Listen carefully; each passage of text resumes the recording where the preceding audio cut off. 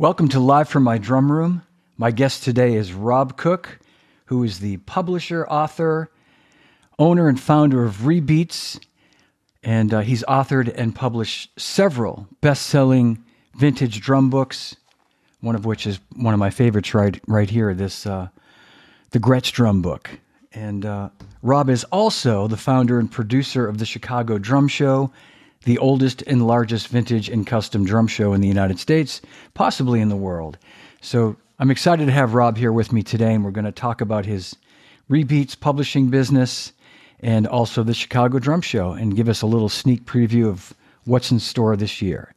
So thanks for checking in, and welcome to Live from My Drum Room. Good afternoon, Rob. Welcome to the show. Hey, John. I appreciate the opportunity. Congratulations. I love what you've been doing, man. A little bit in awe. Talk about being in good company. You've been doing some amazing things. I'm really enjoying your podcast. Thank you so much. Thank you. Coming from you, that means so much to me. Thank you so much, Rob. I appreciate it. You are a pillar in the drum community, and it's an honor to have you here today, sir. And again, thank you for those kind words. And man, you know, I hope people know what you do for the drum community, besides the incredible Chicago Drum Show, which I've only had the honor and pleasure of attending one time. But I told you that after that first time I was hooked. And that was in 2019. We know what happened a year after that, unfortunately. But I'm going to make it back. The only thing I would request, it's a small request from you, Rob, just a tiny request.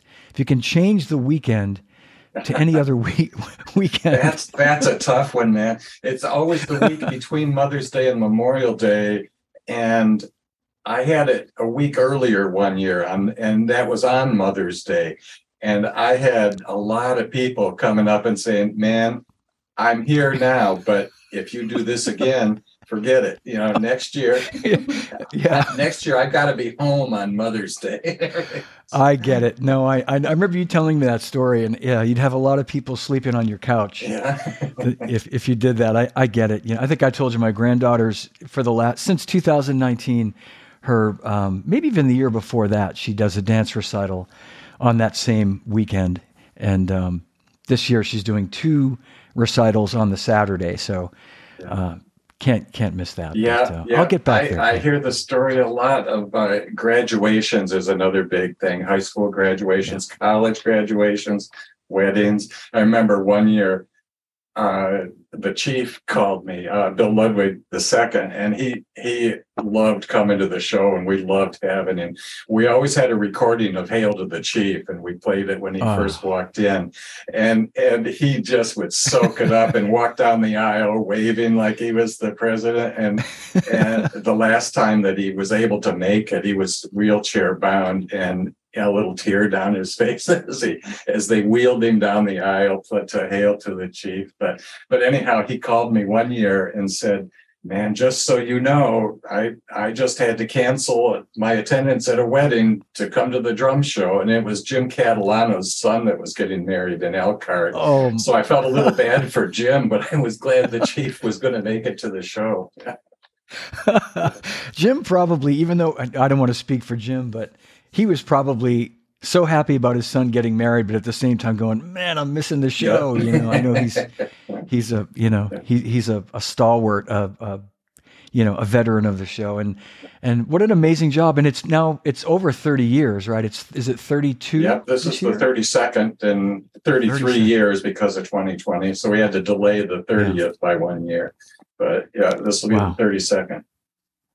And does it continue to just grow every year? Has it, It sort of was up until 2019. And it was incremental. It was pretty small, the gains, but there was always a handful more exhibitors and a few more at the door. And we leveled off a little bit. The growth slowed in the late teens, but it was still continuing to grow. But then, of course, 2020, there was no show. The 30th was delayed, and in 2021, it was about 50% of what it had been in 2019, both in terms of the number of exhibitors and the door. And everybody was, apprehensive, not sure what was going to happen. The vaccine wasn't really in high gear by then, and people's comfort level and so on. So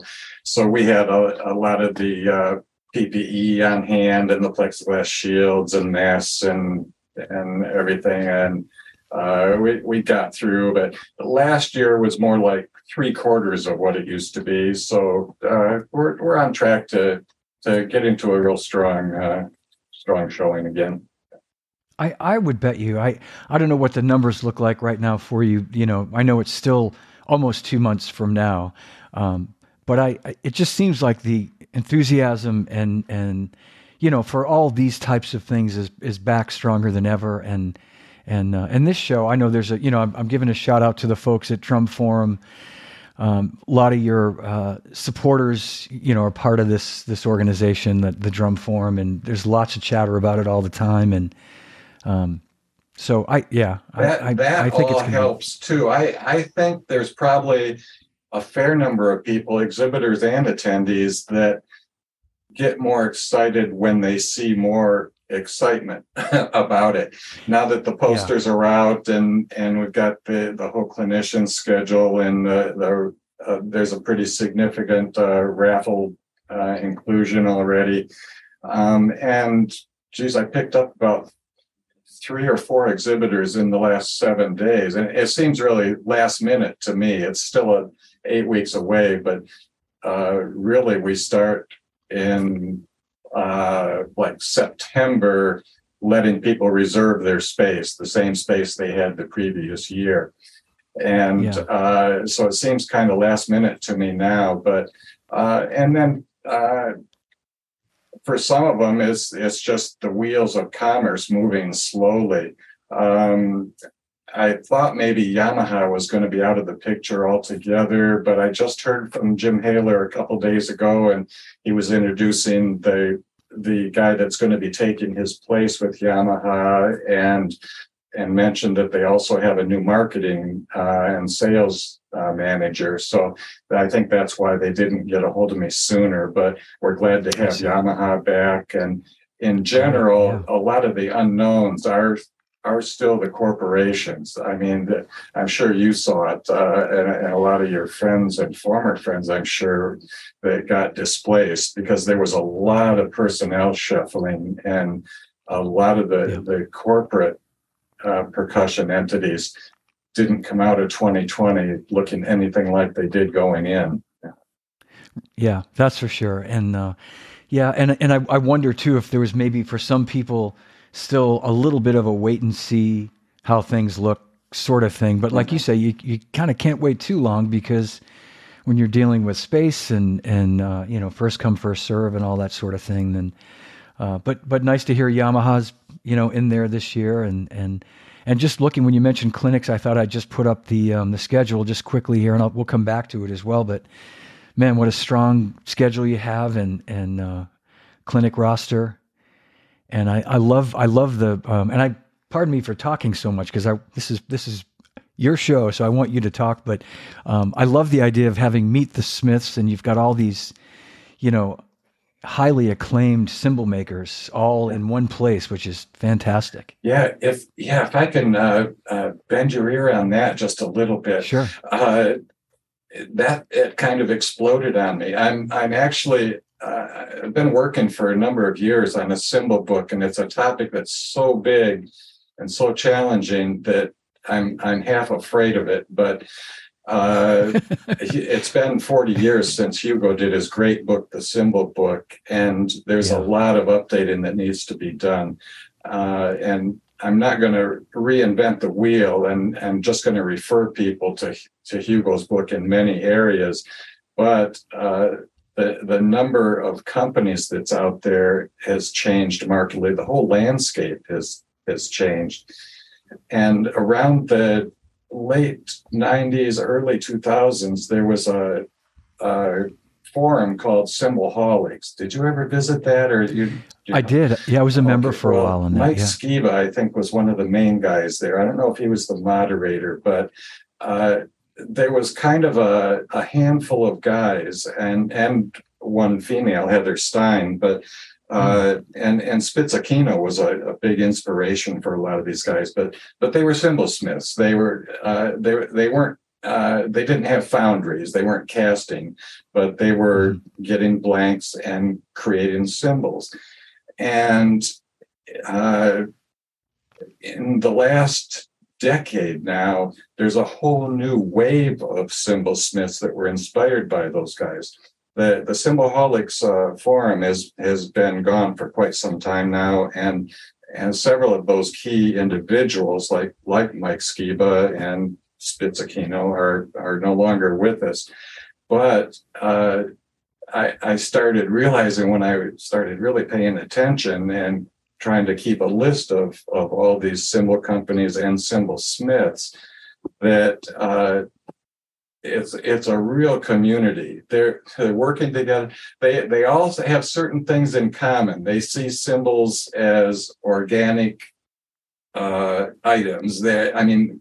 Bronze, the copper and tin never really melds, and it's always going to be gradually trying to get back to its natural state. But that's something that all these guys have in common, is other than being drawn to working with bronze and making musical instruments. And I'm not sure what draws people to it, but it's undeniable. And that there's a brotherhood. They help each other, and they interview each other. They write articles about each other and help each other. They're even the one guy from the UK, Collingwood, even has a little series of seminars, instructive seminars and so on, to help the other cymbalsmiths. So my brainstorm was, okay, I'm going to write to a bunch of these guys, and if I can get 2 or 3 of them to come to the show, we'll have a little panel discussion and so on. Well, all 8 of them that I wrote to took me up on it, and 7 of the 8 even are going to have exhibit spaces. And when I got all those confirmations, I thought, well, I've got to reformat the program here. we have to make a big deal out of this. So all 8 of them are going to have half an hour each on the clinic stage, and they'll be able to explain how they differ, because their goals are different. The size of their operation is different.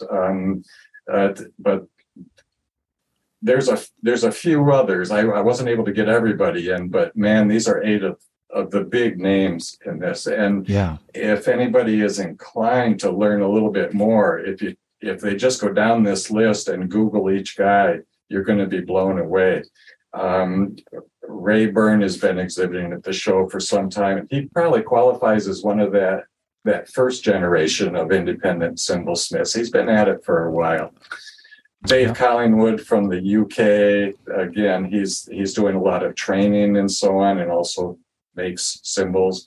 Burke Doherty not only makes his own cymbals, but distributes cymbals for a lot of these other guys through his business, Bronze 5. Paul Francis, you probably know from your days at Zildjian. And I never heard of him. He's just starting a new company together with Sarah. I'm not sure if he's going to still keep on with the cymbal craftsman. That's something I need to talk to him about. But we're really excited to have Paul on board. Mike Mangiello, Nikki Moon, Matt Nolan from the UK. Matt is one of the few to have a tempering oven. When these guys get blanks and start making them into a cymbal by hammering and lathing and everything, that kind of has to be done within a certain time frame of when the actual casting was made. And Matt is one of the few that actually has a tempering oven, so he can kind of extend the clock on that. And then Timothy Roberts. So it's an amazing group, and each will have a chance to talk about what they're doing, and then there will be a group reception. Steve Maxwell from Maxwell Drums is going to be hosting a kind of a reception where all 8 of them will be together, so you can get your picture taken and talk to the various guys and so on. So I'm really excited about the whole cymbal program. That's so great. And I mean, good for you for extending that invitation to all those great cymbal makers and them taking you up, and for Steve for always having the foresight to I know Steve was a big part of. I was only kidding when I said I never heard of Paul Francis, of course. And Steve was a big part of helping Paul get started, and Paul talked about that on my podcast a little while back. And I think that's fantastic. And I just a little. I certainly don't want to speak for Paul. I know of all these great cymbal makers, but Paul, of course, I know very well for many years, and I'm fairly certain that he's going to continue the Cymbal Craftsman brand, in addition to their Royal cymbal. Him and Sarah Hagen and Jeff, their business. But just talking about Paul, a little full disclosure. I paid a visit to this young cymbal maker just a couple of days ago. He lives just about 30 miles away, and he was nice enough to do a little modification on a couple of cymbals that I needed some work done on. So, so we'd been trying to. I'm just showing this now. I didn't even really plan to do this, but I thought this would be a good time to show this. That's him in his, and I sure hope he doesn't mind me showing this, but that's him in his workshop. He's hand hammering it, and a mirror, a 1980 Zildjian Amira that I bought that was warped and really in tough shape. And Paul, right before my eyes, brought it back to life. Wow. I mean, he still has it. He wants to keep working on it a little bit, but just in the time that I was there, he managed to, get it flat, get it straight, and then fix the cup that somebody tried to hand hammer themselves and ruined. And it's, Rob, it's a cheap cymbal. I just bought it on a whim just to get this little piece of history, and Paul took it upon himself to try to bring it back to life. So, wow. That's what really amazes me, and again, it's something that all of these guys have in common, is that what they can do with the hammer and the mistakes they can even make. Every single one of the guys that I've heard being interviewed or that I've spoken to have made mistakes along the way. One hammer strike in the wrong place, and you can destroy not only that piece of metal in terms of its use as a cymbal, but forget about the project you were working towards. It's all out the window. And these guys have all thrown away many, many plates on their way to becoming a fairly successful cymbal maker. And they're able to get to a point where they've talked to their customer, or they're talked to themselves, and they've got this inner voice, and they know what they're going for. They know what this piece of metal can do, and they know how to get it there with hammer strikes in the right place and the right number. It just amazes me. Yeah, it really, and to your point too, and I know this from working in that business, that, when you're an independent cymbal maker like Paul or any of the other 7 independents, your yield is so important, because it's just, if it takes you 5 cymbals to make one that you can sell, you're going to have a tough go at really making that business work. So the idea is that you learn from your experience on how to get the best yield from, each blank that you work with. You can turn into a great sounding instrument and turn that into, a sale ultimately. And sometimes they follow the metal. That's another thing that intrigues me. It's not like they've got a pile of blanks and they've got a sound in their head, so they can walk over, get out a blank, and work towards what they had in their head and get there. They can do that sometimes, but other times they're not quite sure what's going to happen with a piece of metal until they get into it. And as they're working it, as they're hammering and they're lathing, its personality starts coming out, and they go hand in hand. They help that piece of metal along. I'm just in awe of these guys. Yeah, no, me too. It's an amazing, art. I guess art that these these guys can have Yeah. mastered. It's pretty amazing. One Spizzacchino story, a little bit off the track, but Yeah, yeah. it comes to the front of my mind when I get into that kind of dialogue. I saw some at a Frankfurt fair. Roberto was there. He used to make a bunch of symbols that he'd take them to Frankfurt, sell them out there, and that was it. It wasn't like he had a company or a catalog or price list or anything. He was an independent craftsman. So I ran into him at a Frankfurt show, and I was looking over all this stuff, and I said, "Man, these hi-hats, these do it for me. I got to get a pair of these hi. Can I get these?" Oh, everything in the booth is sold, he says, but I can make you a pair. And I said, "But yeah, if you make a pair, are they going to be like?" I said, "Exactly. I can make that same pair of symbols for you." And it took a couple of years, and I think it was actually somebody else that went to Frankfurt when a year I wasn't going that had to get them from him and hand them off. But they were the symbols I was looking for and that I had heard, and he was able to recreate it. And Spiz really stands out as head and shoulders above of the crowd. Almost all of these guys speak in awe of him, and that the prices that his symbols currently bring kind of speak to that. Absolutely. I had the honor of meeting him several times at Frankfurt, and the first time I remember, being in awe of him. He was so unassuming, as so humble. I would say quiet, but yeah, I feel like I went over to see Ron Dennett at his booth or something, and I think he was at Ron's booth, and I don't know that I even would have recognized him. Either Ron introduced us, or I realized who he was, and just what a true master. Yeah, boy, just and a pure artist. He just wasn't that interested in the business side of it. I mean, you got to have a certain interest in it to survive, obviously, and he did approach it in a business-like manner. But he left a lot of the distribution to other people and so on. But the pure artistry of the man really came out. I visited him at his workshop, and he had made a stave construction olive wood snare drum. And it sounded pretty good. It looked kind of neat. And the counter hoops were like wrought iron. And it had aftermarket tube lugs that were made out of brass, and kind of an inexpensive chrome, looked like just a no-name strainer on it.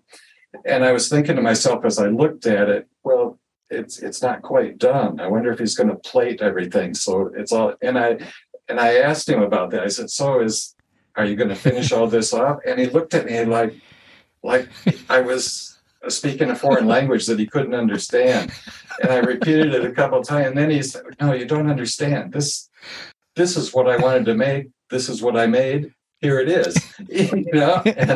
And this was how his artistic vision. He accomplished it, and that was what he meant to do. And then I was kind of stunned and embarrassed that I didn't appreciate that sooner. He'd made 3 of those altogether, and at one time he was keeping one in the family, and Johnny Craviotto had one, and I had the third.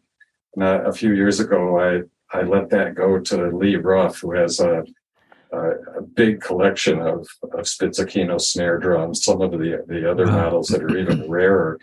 And he used to distribute Roberto's cymbals in the United States for him. So it was a fitting place to let that one go to.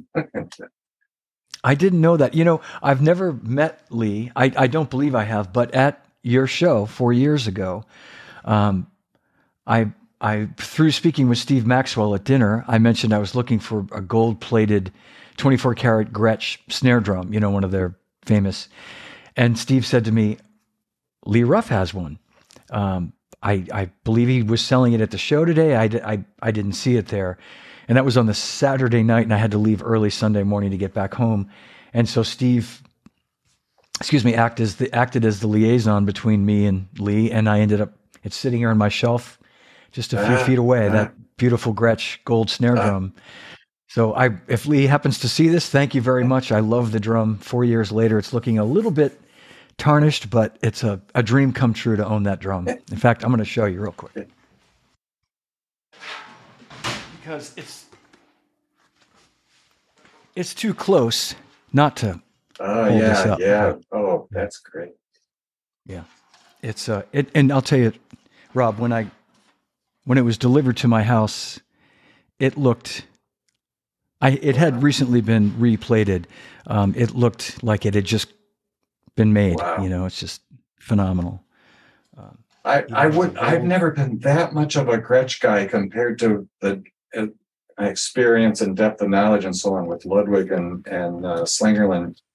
But and the Gretsch book would have been a huge challenge without the help of Lee Ruff and John Sheridan. And John Sheridan's Christmas card every year has that drum on the front of the card. Well, the book, and speaking of the book, it's a, for anyone, any Gretsch fans, or even if you're not a Gretsch fan, just a vintage drum fan, it's a great book that Rob put together. And I don't know when you published this, Rob. I know it's been around for a while, but yeah, I'd have to look. Has it been 10 years now? It may have been out a decade ago. It's 2013. Yeah. You are right, sir. Yeah. Yep. It's fantastic. It's just chock full of Gretsch history. John and I had been working on it for quite a while before that, and in a really weird series of coincidental events, it was delayed for a while when his lovely wife Andrea had a terrible accident and hit her head in Manhattan going to work and suffered a brain injury. So, and then like 4 years later, my wife had a brain tumor, and so it was delayed for 5 years each for 2 different brain injuries to our wives, but we finally got it together. Yeah. Well, yeah. You have to look at what the priorities in life are. So, yeah. Absolutely. And while we're on the subject, I just realized people probably would wonder what it sounds like. I don't know how it's going to sound. I mean, it sounds like a Gretsch chrome over brass snare drum, which I love. And it has the 42 snares, gold on the bottom. Yeah. Beautiful. So yeah, great drum. So how far along are you on this cymbal book you were talking about? Oh, not too far. I got kind of an outline. In fact, last year's Chicago Drum Show program had about a 4-page cymbal history article that serves as kind of an outline. The main things I want to do are kind of profile all of the active cymbal companies and Smiths as of a certain day. I mean, that list changes every day, so it's hard to nail down. And so I've got the list kind of together. I need to flesh it out by getting information from each, and there's almost 100 on the list now. But so there's about 3 goals. One goal is to shine a light on the existing state of the art and who all's doing it and what they're doing. One is actually to readdress the Zildjian narrative in another way and try to bring a little more clarity to it. And that's largely at the urging of Fred Gretsch. And Fred's family has a long and storied history with the Zildjian. And in fact, in the United States, the Gretsch story predates the Zildjian story, and which ended up leading to a lot of litigation. So we're going to try to do that. And Fred used to try to talk me into exposing the whole, not exposing, but clarifying the whole story and explaining all the litigation. And I'd look at him and say, that's a good way to make everybody in the cymbal world hate me. There's no way that you're going to tell that narrative without aggravating some people. And especially my good friends Armand and Bob, who had helped me with numerous projects. They always had great stories about George Way and about Ludwig back in the day and so on. And I didn't want to do anything to turn the waters up, make waves for anybody. Sure. Yeah. But I think the time has come to go ahead and try to tell the story as best I can and straighten out the narrative a little bit. So that's going to be another big aim of the book.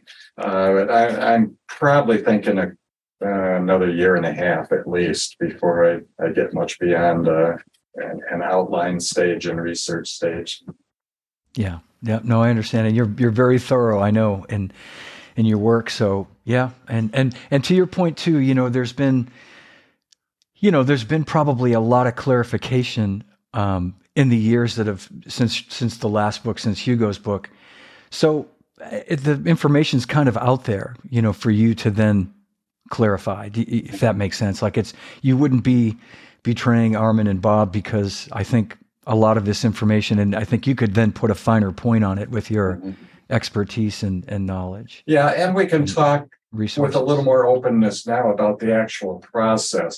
So like I said, most of these cymbalsmiths are not running foundries, but man, is that a critical part of it. And it's not just for a long time, the narrative kind of seemed to be that there's this sealed room and the male Zildjian relative goes into there and secretly mixes the formula. And that's kind of correct, but there's so much more to it.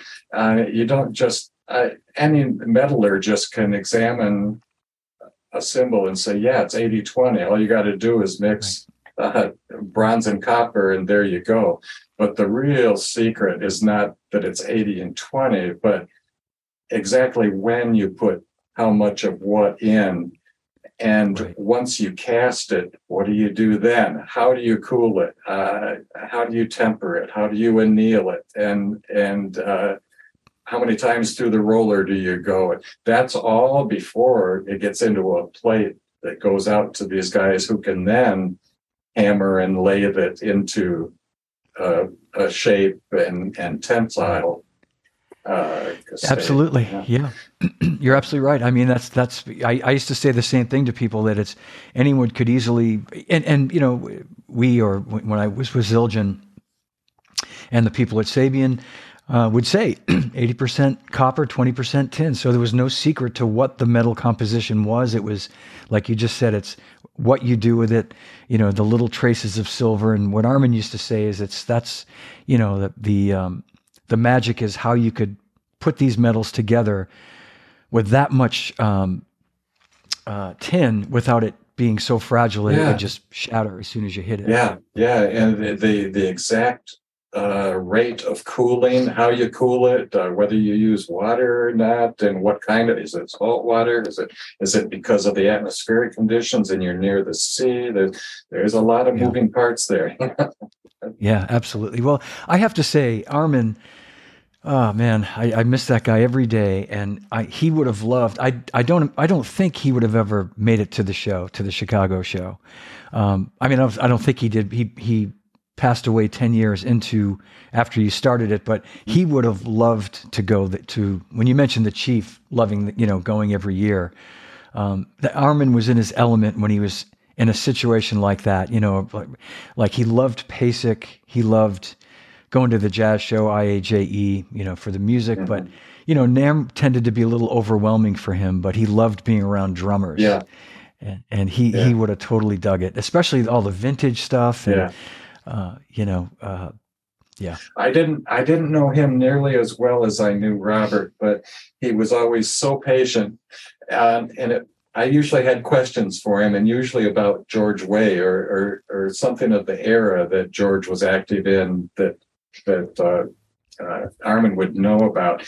And so, and he was always, of course, busy talking to somebody, and usually, star endorsers and so on, and owners of big drum shops. And I'd just kind of stand back, but we'd make eye contact and he'd know I was kind of standing by.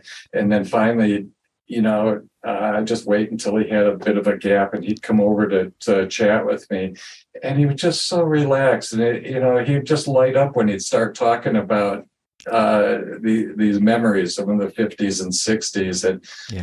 he was like a favorite uncle the first time you meet him, you know.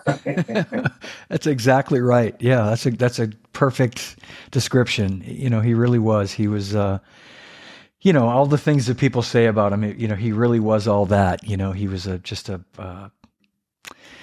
you know, I mean, people person is an understatement. He really knew how to just you know, react and be around people. He was just so comfortable with it. Yeah. I wanted to put this up again real quick, Rob, because I think this is the one that well, somewhere when I was looking at this earlier, I saw, yes, I think this is amazing right here. And I think you deserve so much credit. And $20 admission, I think and ages kids from 5 to 12, $10. I think that's so fantastic that you keep the price of this so affordable for people at a time when, you know, that's so key for everybody. And so I just want to commend you for that. It sort of was lost on me, and I was looking at this today, and I was showing my wife, and I said, "This is so great that you can still go to an event like this for $20. It's amazing." Yeah, well, thank you. I appreciate it. It was $10 for quite a while, and then 15 for a few years, and yeah, I can't see it ever going over 20. It needs to stay affordable.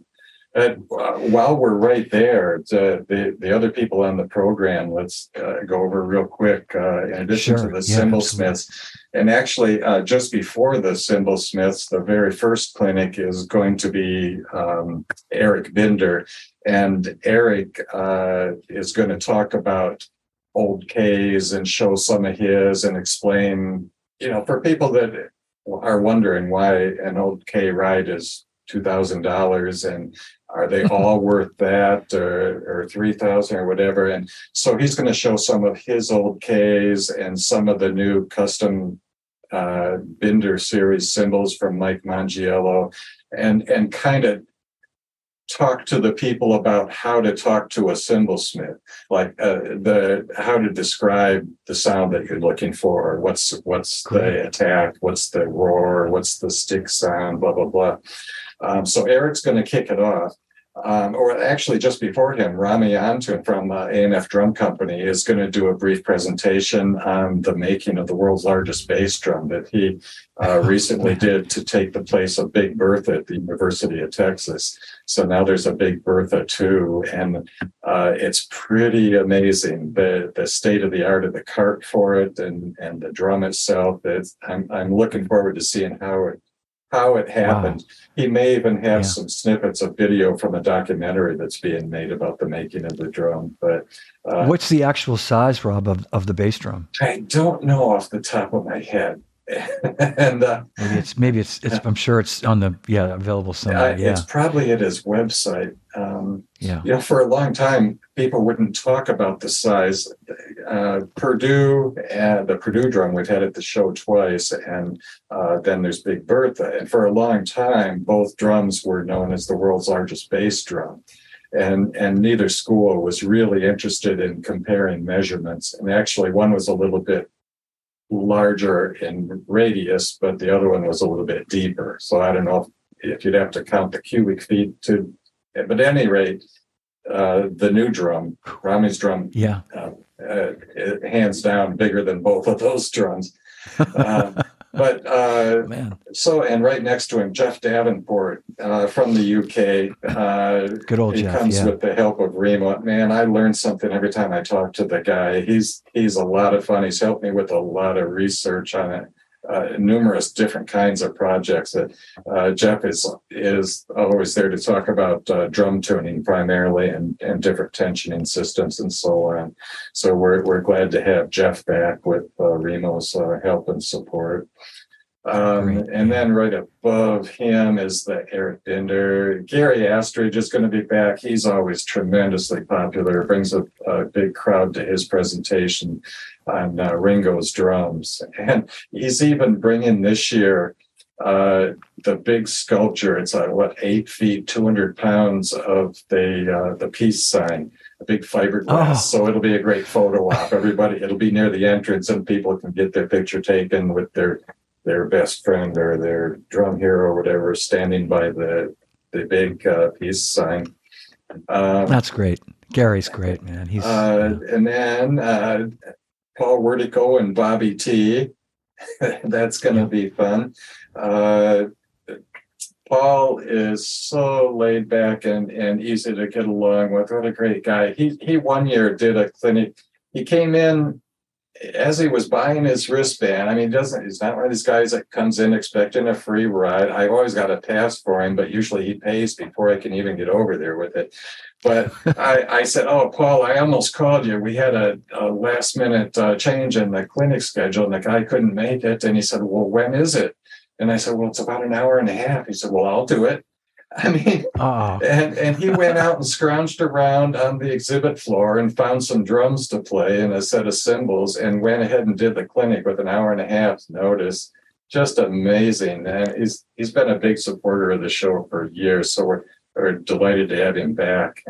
What a great drummer too, and a great educator. Yeah. And Bobby T, man, I heard a lot of his playing. B3 had his WFL3 drum company right there near the registration table. So I heard a lot of Bobby T at last year's show, and man, he's got some chops. So yeah, and a great resume. So we're looking forward to kicking out some jams with Bobby on the clinic stage. Jerry Brown, that's going to be a great one. Courtesy of actually an electronic drum company, Dewa. Looking forward to having Jerry there. Scott Pellegrom isn't as much of a household name as a lot of these guys, but boy, is he a rising star. And I first met him just a few weeks ago. He did a little clinic in Lansing here where I live. And I was pretty much blown away. And then I find out he's actually a superstar already on Instagram. He's much hipper to social media than I am. And it's been paying off for him. But man, he just does some amazing things. He reminds me of a cross between Jojo Mayer and oh gosh, who else does Johnny Rabb? With Johnny Rabb, stick tricks and sounds, and he approaches his instrument with a great passion and curiosity and very non-standard ways of getting remarkable sounds. So I'm really looking forward to having him be a part of the show. I'm sure he'll be back again as long as if his schedule permits. Fantastic. So it's a pretty neat agenda. I traditionally have only done like 3 clinics a day over the weekend, and we have some space in between for a changeover and let people go to the exhibits. And boy, the way it just kind of exploded on me this year, we're pretty much back to back for 2 days in the clinic room. So we're going to be busy. I was going to say, and I'll let you speak to this, but some really great news that we all got recently, which is our friend Dom Famularo is making a great recovery, and I know he'll be at NAMM in a couple of weeks. Yeah, and he's coming to the Chicago Drum Show. Yeah, I had invited him last summer, I think it was, and to do a clinic, and he said, "Well, it depends on how things go in the fall. I've got a lot of treatments coming up and so on." And I shot him a couple more messages in maybe October, maybe even December, and I didn't hear anything back. Oh, that's not a good sign. But I just heard from him a couple weeks ago, and he said, "Oh, yeah, I came across some of our earlier back and forth, and I want to let you know that I've been declared cancer-free. I'm out there. I'm doing a seminar at NAMM, and I'm up for the show." And the clinic program was already pretty much set, just back to back. But I thought, well, we got to have down there. I mean, he, if nothing else, just walking around the hall, it's like igniting fumes or something. There's just an excitement that he brings to drumming almost any room that he goes into. He's just such a nice guy. We did have him do a clinic, I think it was about 4 years ago, and everybody loved him. So I said, well, geez, we'll bring you in, but I don't have a regular clinic. So I'll do whatever you want. So he's going to hang out at the Maplex booth, and he's going to do a little MC work for us over on the clinic stage. And the rest of the time, he'll just be Dom, going around talking to people and getting people fired up, you know. Yeah, that's great. I'm sorry I'll miss that. And I've been staying in touch with Dom as well, and I send him a text and I get the thumbs up, or the heart emoji. Yeah. And my wife Kelly is very close with Dom from all the years working for her dad's company. So we were so happy to hear that he has had this great,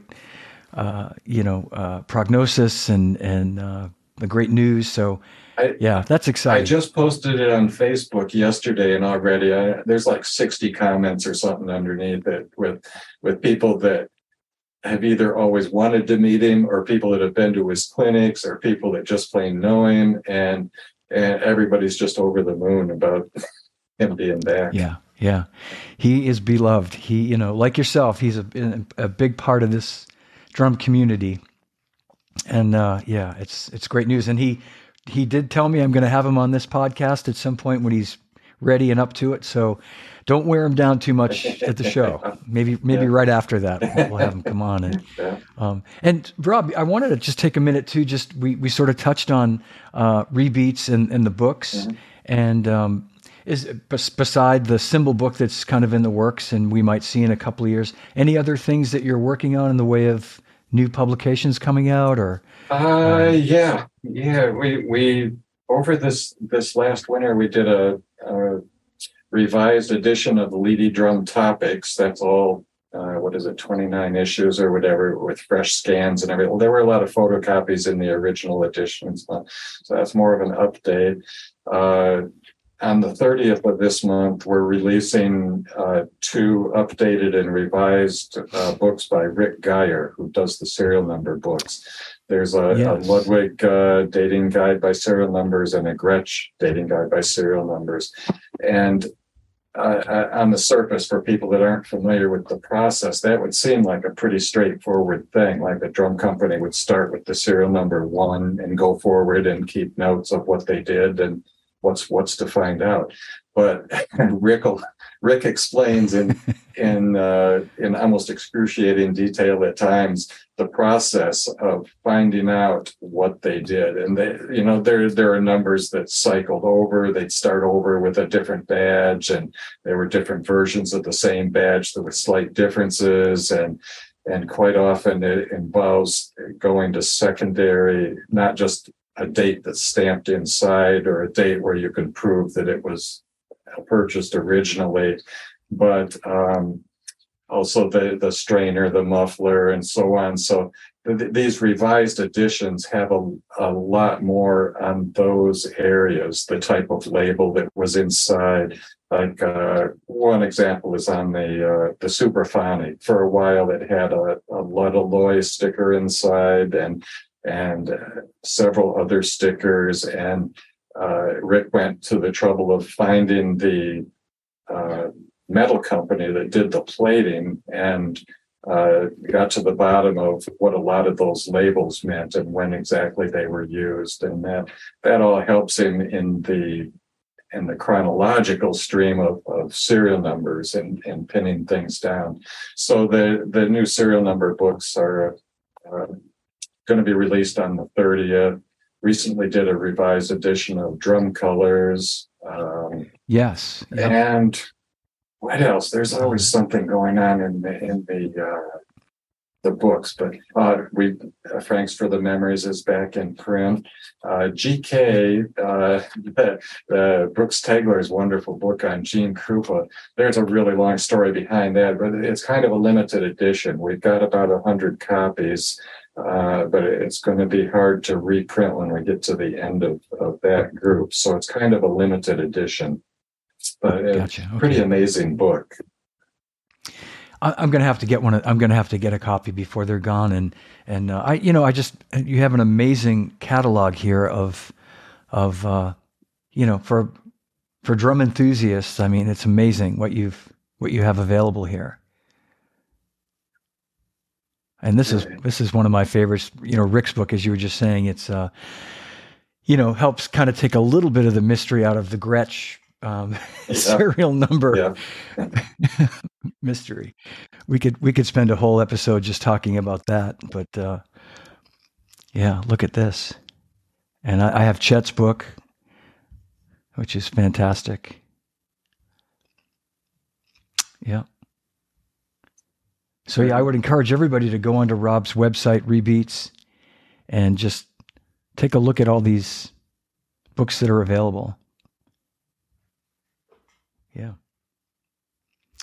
Well, Rob, before we wrap it up for today, was there anything more we want to share about the show this year, the Chicago show?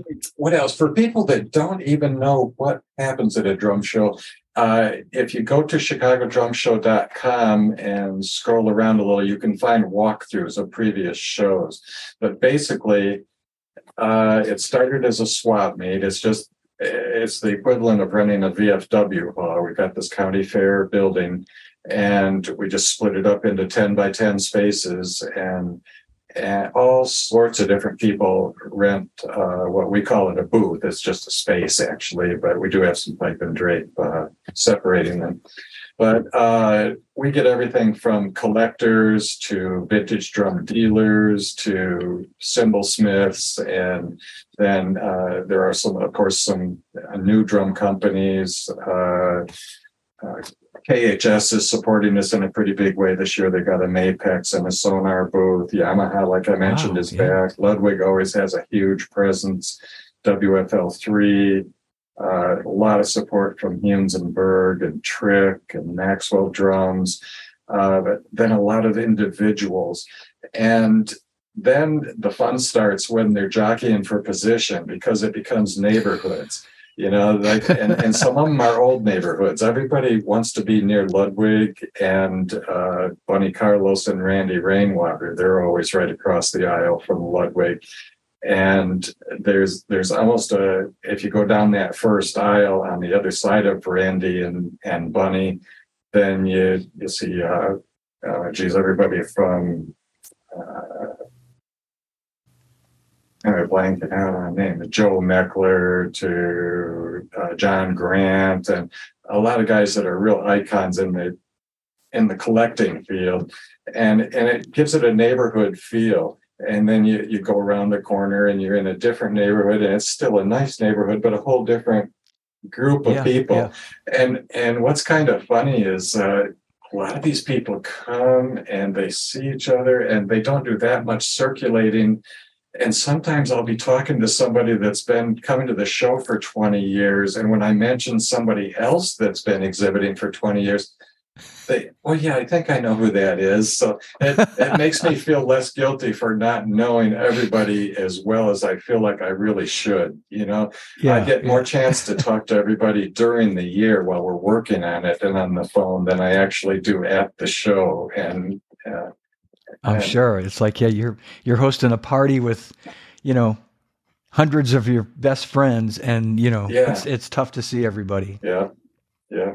I will say that when I went that year in 2019, I just bought a vintage Rogers kit, and in fact, I'd had it in here up until just the other day. I'd moved it into my other room, but I was using that kit for all my gigs, and I went over and I met Jeff Burke, who is the Rogers guy, and I met the legendary Craig Crampf, who was there at that show, and what a super nice guy. And we've stayed in touch since then. And so I mean, like you say, Bunny Carlos is a fixture there, and just Mike Corrado and Joe Luoma and Lee Rupp. The list goes on of all these people that you see the names all over, but a lot of these guys show up, and most of them have stories about some spectacular buys at past years or transactions that they had lined up. And, and that happens with a lot of the really big transaction. There'll be a Top Hat and Kane or a Billy Gladstone or something, and they don't want to ship it. So they bring it with them to Chicago to do the actual change and everything. It's always fun to start hearing some of the news that came out of the show. It's and I before I forget, if I'm not mistaken, you probably will remember this. That same year, I want to say Don McCauley. For anyone who doesn't know Don is works for the Rolling Stones. He was Charlie's drum tech for the last 10 years. Charlie was with us. He's now Steve Jordan's tech. But Don, I think, had just come into possession of some Gene Krupa drums that I think someone had. Actually, I think Charlie had bought them and gave them to Don, and Don had them on display at the show that year. Yeah. If I remember correctly, but and he came again in 2021 after the year that we missed. He was thinking for a while of putting on a show, the New England Drum Show, and I don't know if that's still going to happen or not. But the last time I saw Don, he was walking out with a hi-hat stand, and one of the exhibitors that actually I was standing there talking to at the time, David. I'm going to mispronounce his last name, Paradas. He had just sold Don that hi-hat, and it was a new old stock Gretsch hi-hat that looked mint condition. And Don was buying it for Charlie for his birthday. And so David was just over the moon that he had just sold something that was actually going to Charlie. Yeah. As was I a few years earlier. I had gotten a call from Don a number of years ago, and he had me ship an assortment of my books. I had 4 or 5 books to him, actually in England at the time, and it went into a little portable library that Charlie had on the road with him. I'm really happy with that. That's got to feel really good. Yeah, knowing that you helped. And I'm sure Charlie appreciated it on the road, because as you've probably heard, that's exactly what he would want to do when he's traveling is, read books like that. He doesn't go out and didn't get into any, didn't mix around with a lot of people. No hijinks. No touring. Yeah, no hijinks. No That's what I was trying to stories. say. Well, before I let you go, Rob, I mean, the vintage, to me, what blew my mind when I went was the sheer number of vintage exhibitors and collectors that come to this show. And I'd heard it before, but until I actually saw it, I couldn't believe just row after row, aisle after aisle of vintage exhibits. And if you had to guess how many exhibitors you have there, that deal in vintage drums. I mean, and it's all the top ones. When you go on eBay or Reverb, you see these people, and they're at the show, right? I mean, it's all those companies. Oh yeah. The Drugan brothers have a huge presence, and of course Maxwell and Rudy in the corner. But probably 30 or 40. I'm not sure how it breaks down. Altogether, there's 170, 180 spaces, and it's probably 60-40 between new and vintage, with 60 new, including all the drum head companies, cymbal companies, gifts, and so on. It's not all just drums. So I got to be 30 or 40 that are just vintage. Yeah. I just remember going there and thinking that if you're a vintage drum collector and you're looking for something that you can't find anywhere, there's a really good chance you'll see it there. Or you'll get a line on it. I mean, you put a bug in Mike Corrado's ear, and if it's something unusual and rare, and if he doesn't know where you can get it right now, you'll probably hear from him within 6 months that he's come up with it, and a bunch of other guys too. The same with Bunny and Randy. I think Bunny's been at every show except one, and it was funny that year. Cheap Trick was touring in Canada with Aerosmith, and he just couldn't turn that down, and for the drum show. But he was calling in every few hours. Randy kept reporting that Bunny had called to see what was new, because Randy always had his ear to the ground and knew what big transaction, what just walked in the door, what was in the consignment area, what big swap just went down, and so that's great. That is hilarious. I'll just really quick, funny Mike Corrado story. So that while I was having dinner with Steve invited a bunch of people out to dinner on that Saturday night. And Mike I've known forever. And we're sitting across from each other at the table, and we were kind of chatting and reconnecting. And I mentioned that I'm looking for one of these gold Gretsch snare drums. And Mike, of course, says, I have 2 of them. And which, of course he does, if you know about Mike's snare drum collection. And so I'm thinking, great, my old friend Mike is going to sell me one of his 24 karat gold plated Gretsch snares. And I said, do you want to sell me one of them? He said, well, no, I'm not going to sell any, I'm not. And then Steve overhears us and says, I think I know where I can get you one, Steve. And then the next day I literally landed in Boston, had a voicemail from Steve saying, I spoke with Lee and, we're going to make this happen. Just give me another day or so. And a week or so later, there it was at my house. So yeah. Thank you, Steve. Yeah. So you might not find exactly what you're looking for, but you'll be hot on the trail anyhow. That's right. Yeah, that's right. Well, Rob, it's been such a pleasure having you here today. And I thank you so much for being here. My pleasure. I really appreciate the opportunity, man. Well, thanks. And thanks for all you do, man. It's I probably don't tell you that enough throughout the year. So I'll say it now and I'll say it again before next Chicago Drum Show. Thanks for all you do.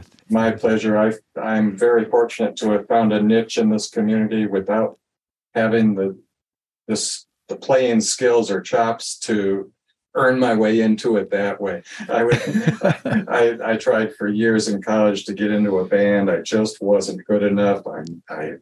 My left hand sucks. I'm not a good reader, but I'm passionate about gear and percussion and drumming, and I'm fortunate to have carved out a niche. My good fortune is not lost on me. I really appreciate it. Oh, that's great. And I was just going to say, it sounds very familiar. So there's hope for me still. So good to know that.